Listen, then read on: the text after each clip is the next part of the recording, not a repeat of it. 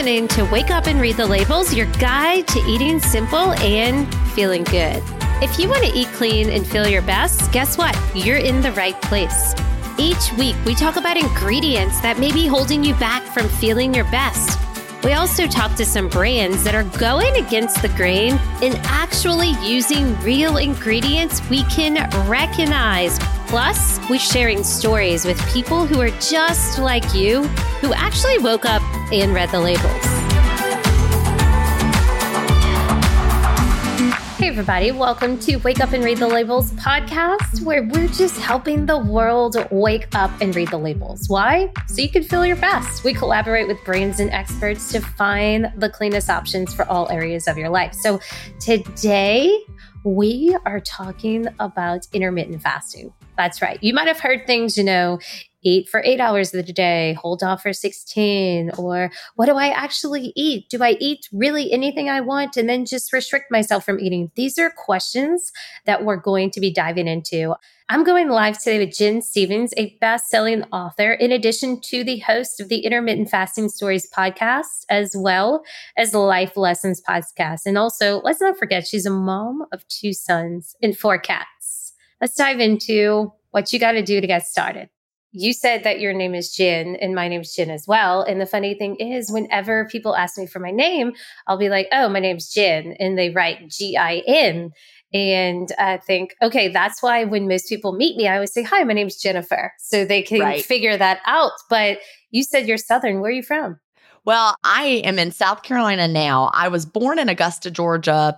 Didn't live in Georgia, actually, though, until I was an adult. But my family has very deep South Carolina roots. So I'm back in South Carolina, living on the coast, feeling very much like I'm back home. But yeah, I'm Jen for Virginia. So I am G-I-N, Virginia, and you're Jen, J-E-N. But I can't say them differently. In some parts of the country, they say G-I-N and J-E-N differently, but I'm unable to. Oh my gosh. Okay. I love that. So Southern girl here, New Orleans. And oh, awesome. I know that you're a best-selling author. What's the name of your book? Well, I have a bunch of books. Bunch of books. Yeah, I do. My New York Times bestseller is Fast, Feast, Repeat. It's a book about living an intermittent fasting lifestyle. I also have a book that I think would really be of interest to your audience, and it's called Cleanish.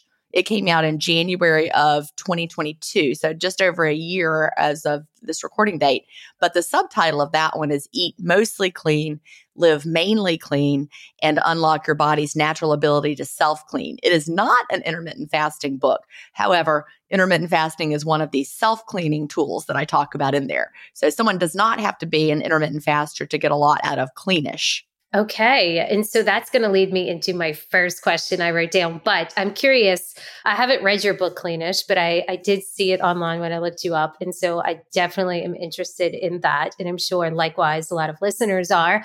Tell me, do you identify eating clean as whole foods, meaning the perimeter, the outer aisle of the market? So meat, fish, vegetables, and fruit. Is that what clean is to you? It is. It's real food and avoiding the additives the best that you can. But again, I've got that ish in the parentheses because it's impossible. I've found it's impossible to be 100% perfect. And you can absolutely make yourself crazy. Yeah. Like you can never leave your house or go anywhere to eat or not know what you're eating. And so I'm just like, well, I'm going to control what I can and make the best choices that I can when I'm in control of it, and not stress about it when I'm not. Because I'm a big believer in, your overall bucket of toxins, is whatever size that your body can handle. But we want to put in as few things as we can control because things are coming at you from all sides. So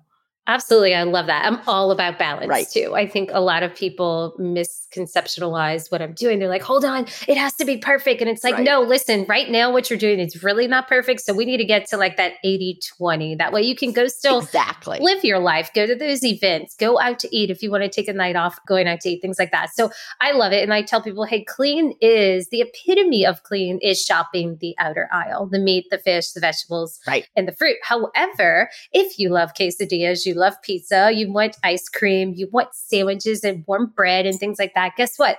That's where the importance of reading the labels comes in, because there are ethical companies out there producing foods made with these real ingredients our body can recognize. And so it's really overcoming the food industry choices and starting to see beyond that marketing of, hey, that looks healthy, but is it really? And becoming educated. Absolutely. Yeah. Yeah. And that's what I teach in Cleanish, is how to start from where you are today.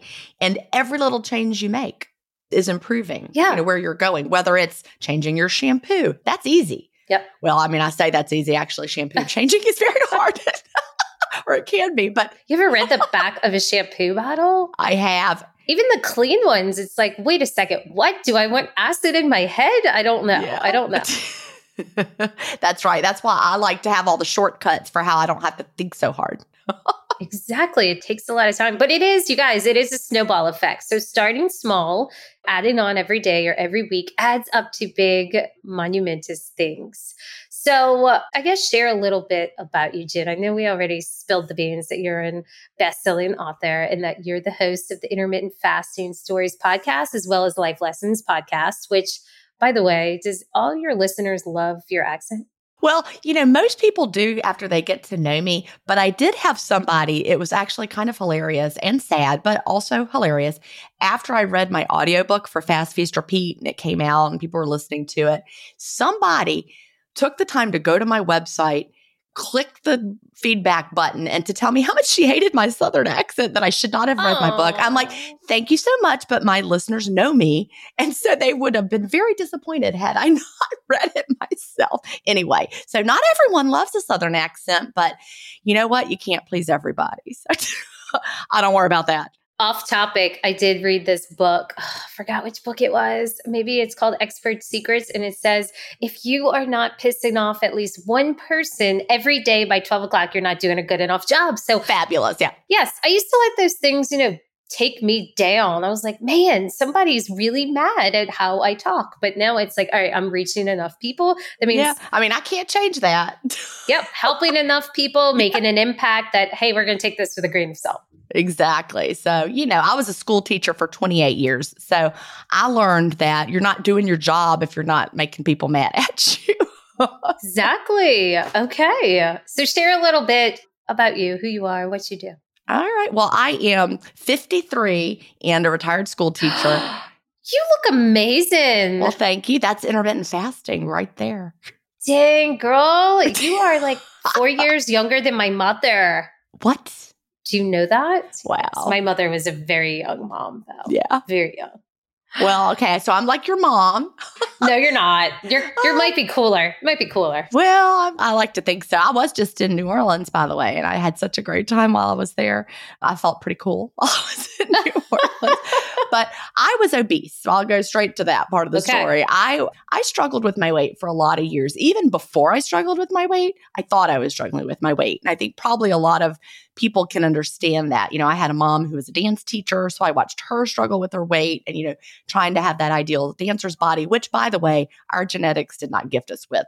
She was a dance teacher, not a ballerina. She taught ballerinas, but she did not have the ballerina body. And it was really hard for her. And I didn't have it either. We're pear-shaped people. We have squishy thighs, and it's how we're built.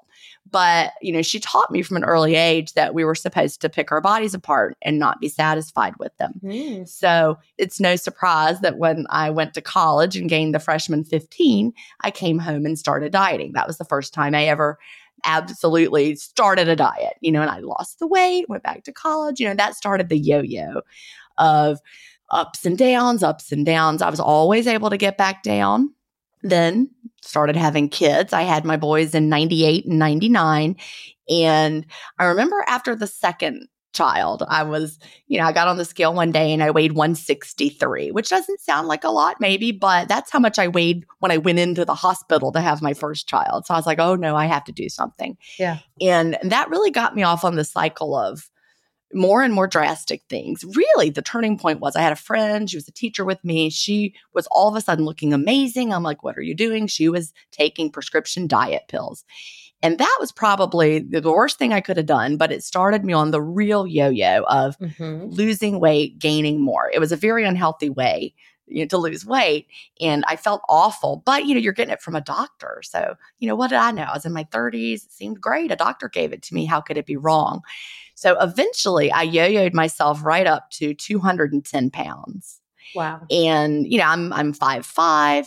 So I was obese. I was officially obese and I felt terrible. This was 2014.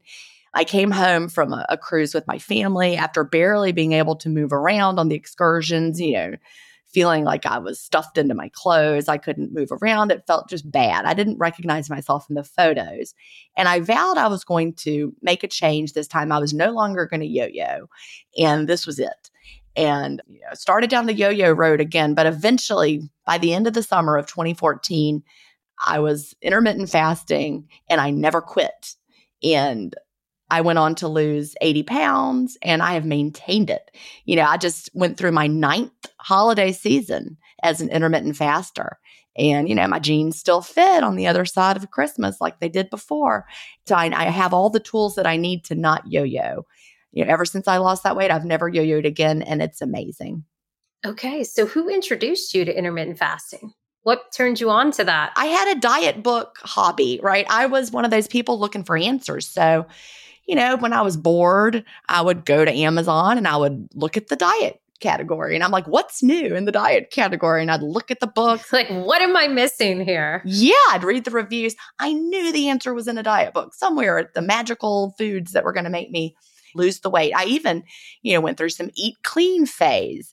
What's her last name? Tosca Reno? I can't remember. She wrote some books about eating clean. Mm-hmm. This is well before I started with intermittent fasting, but I wasn't ready for that either. But I was always trying to find that next best thing. So I actually came across intermittent fasting in a few different iterations in the years between 2009 and 2014. I knew there was something there that seemed like it would work for me, but I couldn't make it stick. Now I understand the science of how our bodies have to change when we become intermittent fasters and how we have to become fat adapted. I understand a whole lot more about it now. And so I can go back and see where I went wrong. I never gave it enough time. I never let my body adjust. I expected miraculous results immediately. So I would quit.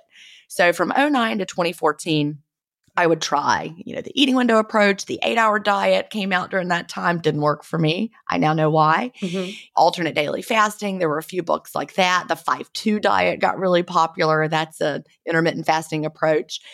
And I just dabbled. I was a dabbler. So it wasn't until 2014, like I said, I was obese and I was just so tired of looking at that diet section. And so I was like, this is it. Thank goodness it stuck that time.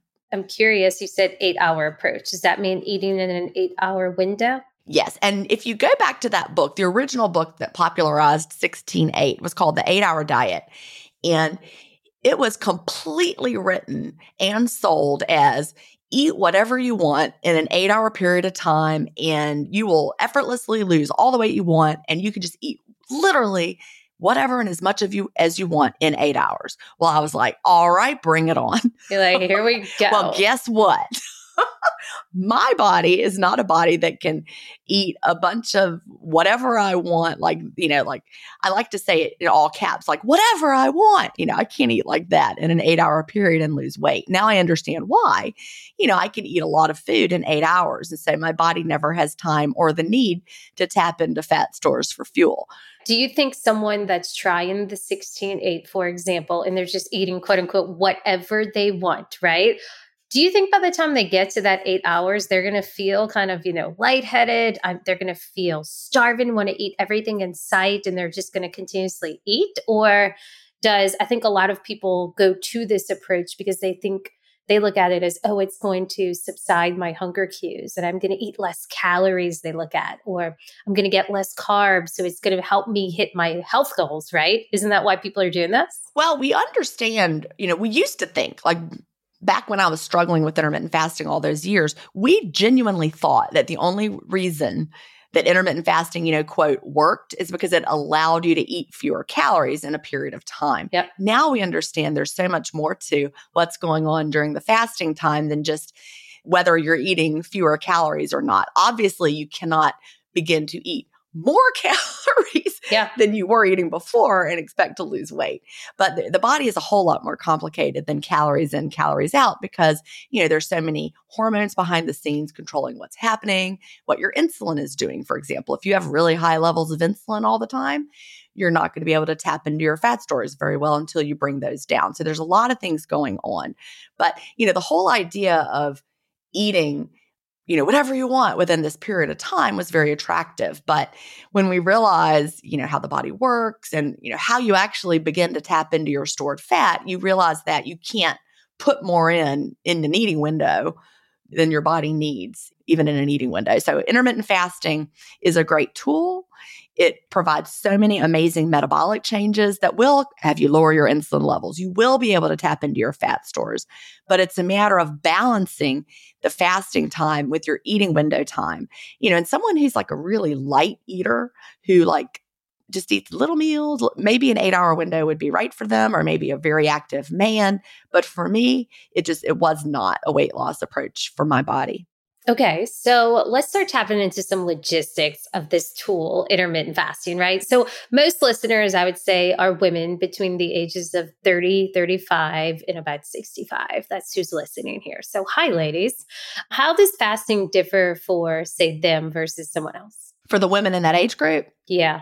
Well, that's a very broad age group. And as someone who's 53. So maybe we should go pre-menopause and post. What do you think about that? I have a very different body at 53 than I had at 43 even, or at 33. So at 33, I'm just still in my reproductive peak. Yeah. And at 33, my hormones were still doing what they needed to do. I was having regular cycles and things were very, very different. Then as you start to go through perimenopause and your hormones start to change, your body responds differently to things. So the whole perimenopause journey is one thing. And then when you get to the other side of menopause, which I went through menopause at 51, which is the exact average age. I'm very, very average. And then, boy, were the hormonal changes unexpected. And I did not gain weight back because I was continuing to do intermittent fasting along the way. My waist size went up a little bit after menopause, but I've started hormone replacement therapy. Mm-hmm. And I started that in August of 22, and my waist went back to normal. So that was good. The waist is such an indicator, right? It is. I mean, everything starts with the gut. And so I tell people that, when my husband and I first started eating clean about a decade ago, we lost weight, but it was really our waist size. It was when you wake up in the morning and you are not bloated and your stomach is not in pain and your pants just fit and I say if you feel good, you look even better. That's true. That's such an indicator when you wake up in the morning. So if you're waking up and you're like, oh my gosh, I'm so bloated and I'm in so much pain, or they're running to the bathroom, clearly signs something in your body's going on. Absolutely. And I use my waist measurement to know what's really happening. I have not weighed myself since 2017. Yeah, I like that. I just go by my honesty pants and I know how I feel. I knew when my waist was going up a little bit, and I also knew why. So the women who are on the upper end of that, on the perimenopause, making the menopausal transition, weight loss is a lot more elusive during that period of time. And, there are reasons why. Our female hormones, I didn't know all of this because really, unless you're out seeking it out or you're a medical professional, we just don't know. Our moms didn't tell us, or at least my generation's moms didn't tell us. So hopefully we'll do a better job telling y'all. But I had no idea. I just thought the girly hormones gave you whether you had a period or not. And once that was over, you were done. Boop, boop, done. Easy peasy. Wrong. Yeah. The girly hormones do a lot more things in your body than just manage, your cycle. For example, your blood sugar management is related to your female hormones. I didn't know that. I had some data from before I went through menopause. I had an A1C level and a fasted insulin level. And then I had the recent data from this past summer. And both my A1C and my fasted insulin level were not as good as they had been in 2019 before I went through menopause. Mm-hmm. And so then went on hormone replacement therapy, got those numbers checked again. They were back down better than they had been in 2019. So ladies who are listening, there's a lot of confusion about hormone replacement therapy, but you want bioidentical hormone replacement therapy. You want to find a doctor who really understands it. Yeah. If your doctor says, oh, that's a little dangerous, then you need a different doctor because, I'm in a health and wellness community that has a lot of, natural-minded, naturopathic, functional medicine type practitioners in it. And they are all on board with bioidentical hormone replacement therapy based on the latest understanding and how it affects us as we continue to age. Yeah, I love that. There's so much power. And I am not a hormone expert, so. Right. Yeah. No, but you found the people that have dealt with it and done it successfully, right? And it has really made a difference. So I'm sure. That was just to say, for anybody who's struggling with their weight and in the perimenopausal to menopausal area, you need to find a practitioner who's skilled in managing those hormones, and keep looking till you find one. Exactly. Keep looking. Don't take no for an answer. Yeah. So let's start with some starting points to intermittent fasting. Okay. How should someone, and if we need to put them back in different categories, 30-year-olds, 40-year-olds, 50 plus or something, how does someone begin the process? What should they start with? Well, everyone begins at the same point. You can assume that you'll probably have a metabolically unflexible body. And we want to be metabolically flexible, which means your body is able to tap into fat stores when you're fasting. So you have to approach this I like to think of it as building up your fasting muscle the same way if you were going to run a 5K. Mm-hmm. So if you were very, very sedentary and you're like, now I'm going to run a 5K, you do not get up off your couch and go outside and run a 5K. Right. Instead, you might do a couch to 5K program where you walk a little bit, then you run a few steps, and you walk a little more till eventually you can run that 5K. And that's how I want you to approach intermittent fasting. In my book, Fast, Feast, Repeat, I have a chapter. It introduces something I call the 28-day fast start. And that is just designed to build up your fasting muscle. We don't expect weight loss during that period. We don't expect to feel amazing because you're learning how to do something new. And when you go to Fast, Feast, Repeat and look at the 28-day fast start chapter, there's a quiz you can take to help you figure out one of 3 approaches that might work best for you. You can ease in slowly. And if you're really metabolically unhealthy and you've been overweight for decades, for example, your body will probably do better to a slower, more gradual approach. It's also going to take your body longer to adapt. So know that. If you're someone, though, who is pretty good health and you've not been struggling with your weight, you just want to do intermittent fasting, maybe to lose the last 10 pounds or something, but you're fairly healthy, then you may be able to go straight to the rip off the Band-Aid approach. But none of these are set in stone, and you're always in charge. You can scale it up or scale it back as you're going. And so, I walk you through that in the Fast Start chapter so that you are absolutely going at your own pace, learning to listen to your body and figuring it out as you go. It's meant to empower everyone to design a process that feels good to them. Mm-hmm. And with that, I love that. So what are some common things people struggle with when they're starting? Well, you're not going to feel great because you're going to have, mental fog, brain fog. It's flu-like, right? It absolutely could be. So think about this. Most of the population, I don't know what percent it is, but it's high in the 90s, right? I would estimate. Most of the population is not metabolically flexible. They are sugar burners. And I'm not saying it's bad to burn sugar. I'm just saying it's bad to only be able to burn sugar. Mm-hmm. And the way that happens, we're born metabolically flexible. But over time, we become used to eating all the time. We wake up in the morning and we have our breakfast, then we have a snack, then we have our lunch, then we have a snack, then we have our dinner, then we have a snack. And so every time your blood sugar starts to go down, your body says, all right, send in some more fuel. You send it in. I'm tired. Yep. You're stuck on that blood sugar roller coaster. And I can remember back when I was obese and struggling with my weight and trying to diet in the diets that were that had you eating frequent small meals, you're constantly cycling up and down, up and down, up and down. And when the blood sugar goes low, well, your body then could tap into your stored fat, except it doesn't remember how to because it hasn't had to do that in so long.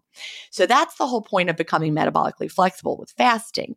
Eventually, your body will figure out, wait a minute, there's plenty of stored fuel here. Let's access that.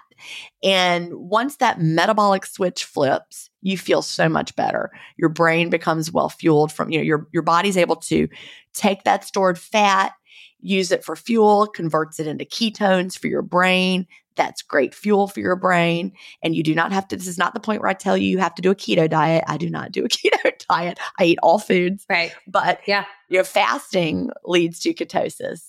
daily, depending on your eating window and your fasting length.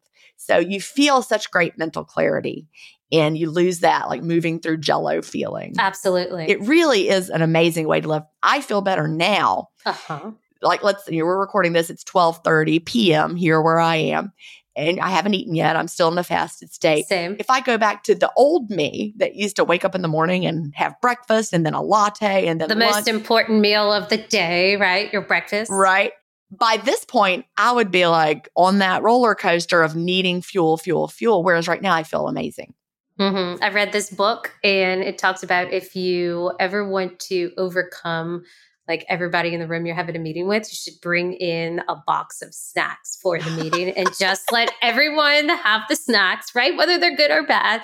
And you just sit back and watch everyone because they're all of a sudden going to be melting and fading. They're going to crash, especially if it's like donuts or something, right? Exactly. Bring in a box of donuts. Ooh, that's a power move. I know. I was in a meeting, this board meeting. It was a 2-day event. It was like 9 hours each day. And at 1:00, they're like, okay, we had lunch, 2 hours ago. Everybody go grab a donut or a croissant. And I'm like, that is complete opposite of what we need to continue sitting here in this room. So right. I would like to know, Jen, you said that it's 12:30. You haven't eaten. Do you intermittent fast every day? Oh, yeah. Okay. Yeah. I have a daily eating window every day. That's just the way I live. I don't feel well when I eat too early in the day, unless it's a very special occasion. Yeah. And even then, I'm going to have to make the trade-off of how I feel the rest of the day. For sure. So do you have a kind of ceremonial food or drink that you break your fast with, or is it kind of all over? It really depends. I have realized over the years that I tend to eat seasonally and I tend to like gravitate towards certain things at certain times of the year. Not on purpose, but it just like, for example, it's cold now or it's winter. And I tend to gravitate towards wanting to open with a bowl of something hot. I love Daily Harvest. Have you ever had Daily Harvest? Absolutely, yes. Love them. They are one of my go-to ways to open my window. I'll have one of their harvest bowls. And, it's satisfying. And then later I'll have a, healthy dinner. But in the summer, maybe I want to open with, vegetables and hummus. Mm-hmm. It's a little more cooling, a glass of kombucha. Right now I'm drinking a mug of hot water because it's so soothing. In the summer, I'm more likely to be drinking a cold mineral water. So it really just depends on a lot of different things, like time of the year, what's around. I also love these days, I'm having avocado toast to open my window. Yesterday, I threw a couple of eggs on there and it was delicious. Okay, so it sounds like you have a little bit slightly of intuitive eating in addition to this intermittent fasting, right? Absolutely. You feel like those go hand in hand. Well, here's what's so fascinating about that. In all of the years prior to when I was doing intermittent fasting, several things really resonated with me. Intermittent fasting did, so did intuitive eating. So I read all the books on intuitive eating, and they all said, eat the foods that you want to eat with no judgment and stop when you've had enough. And if you want to eat, ask yourself, am I hungry? The problem was a lot of people can do that for like McDonald's. I love McDonald's. Well, if I asked myself, am I hungry? The answer was always yes. Right. So are you hungry? Yes. That actually was what I was doing right before I got to 210 pounds. I was doing intuitive eating. I intuitively ate my way up because I did not have any kind of connection with my satiety signals at that point. But intermittent fasting reconnected me with them. So it was only through intermittent fasting that I finally learned what it meant to be an intuitive eater. So I now consider myself to be a very intuitive eater, and I know what my body needs and when my body needs it, and I know what my body doesn't need. And I'm able to hear my hunger and satiety signals again. And it's amazing. Beautiful. So to wrap things up, I'm curious, do you have a story about one of your clients or maybe one of your followers, someone in your community that just has this very motivating story along with how your intermittent fasting technique has helped them? Well, I've got hundreds of those stories that everyone could listen to. I know it's always hard to pick. For anyone who, and I know your audience loves to listen to podcasts, go find the Intermittent Fasting Stories podcast and just choose any of them. There are a bunch of them that really, over the years, have meant a lot to me. I've been recording it since 2018.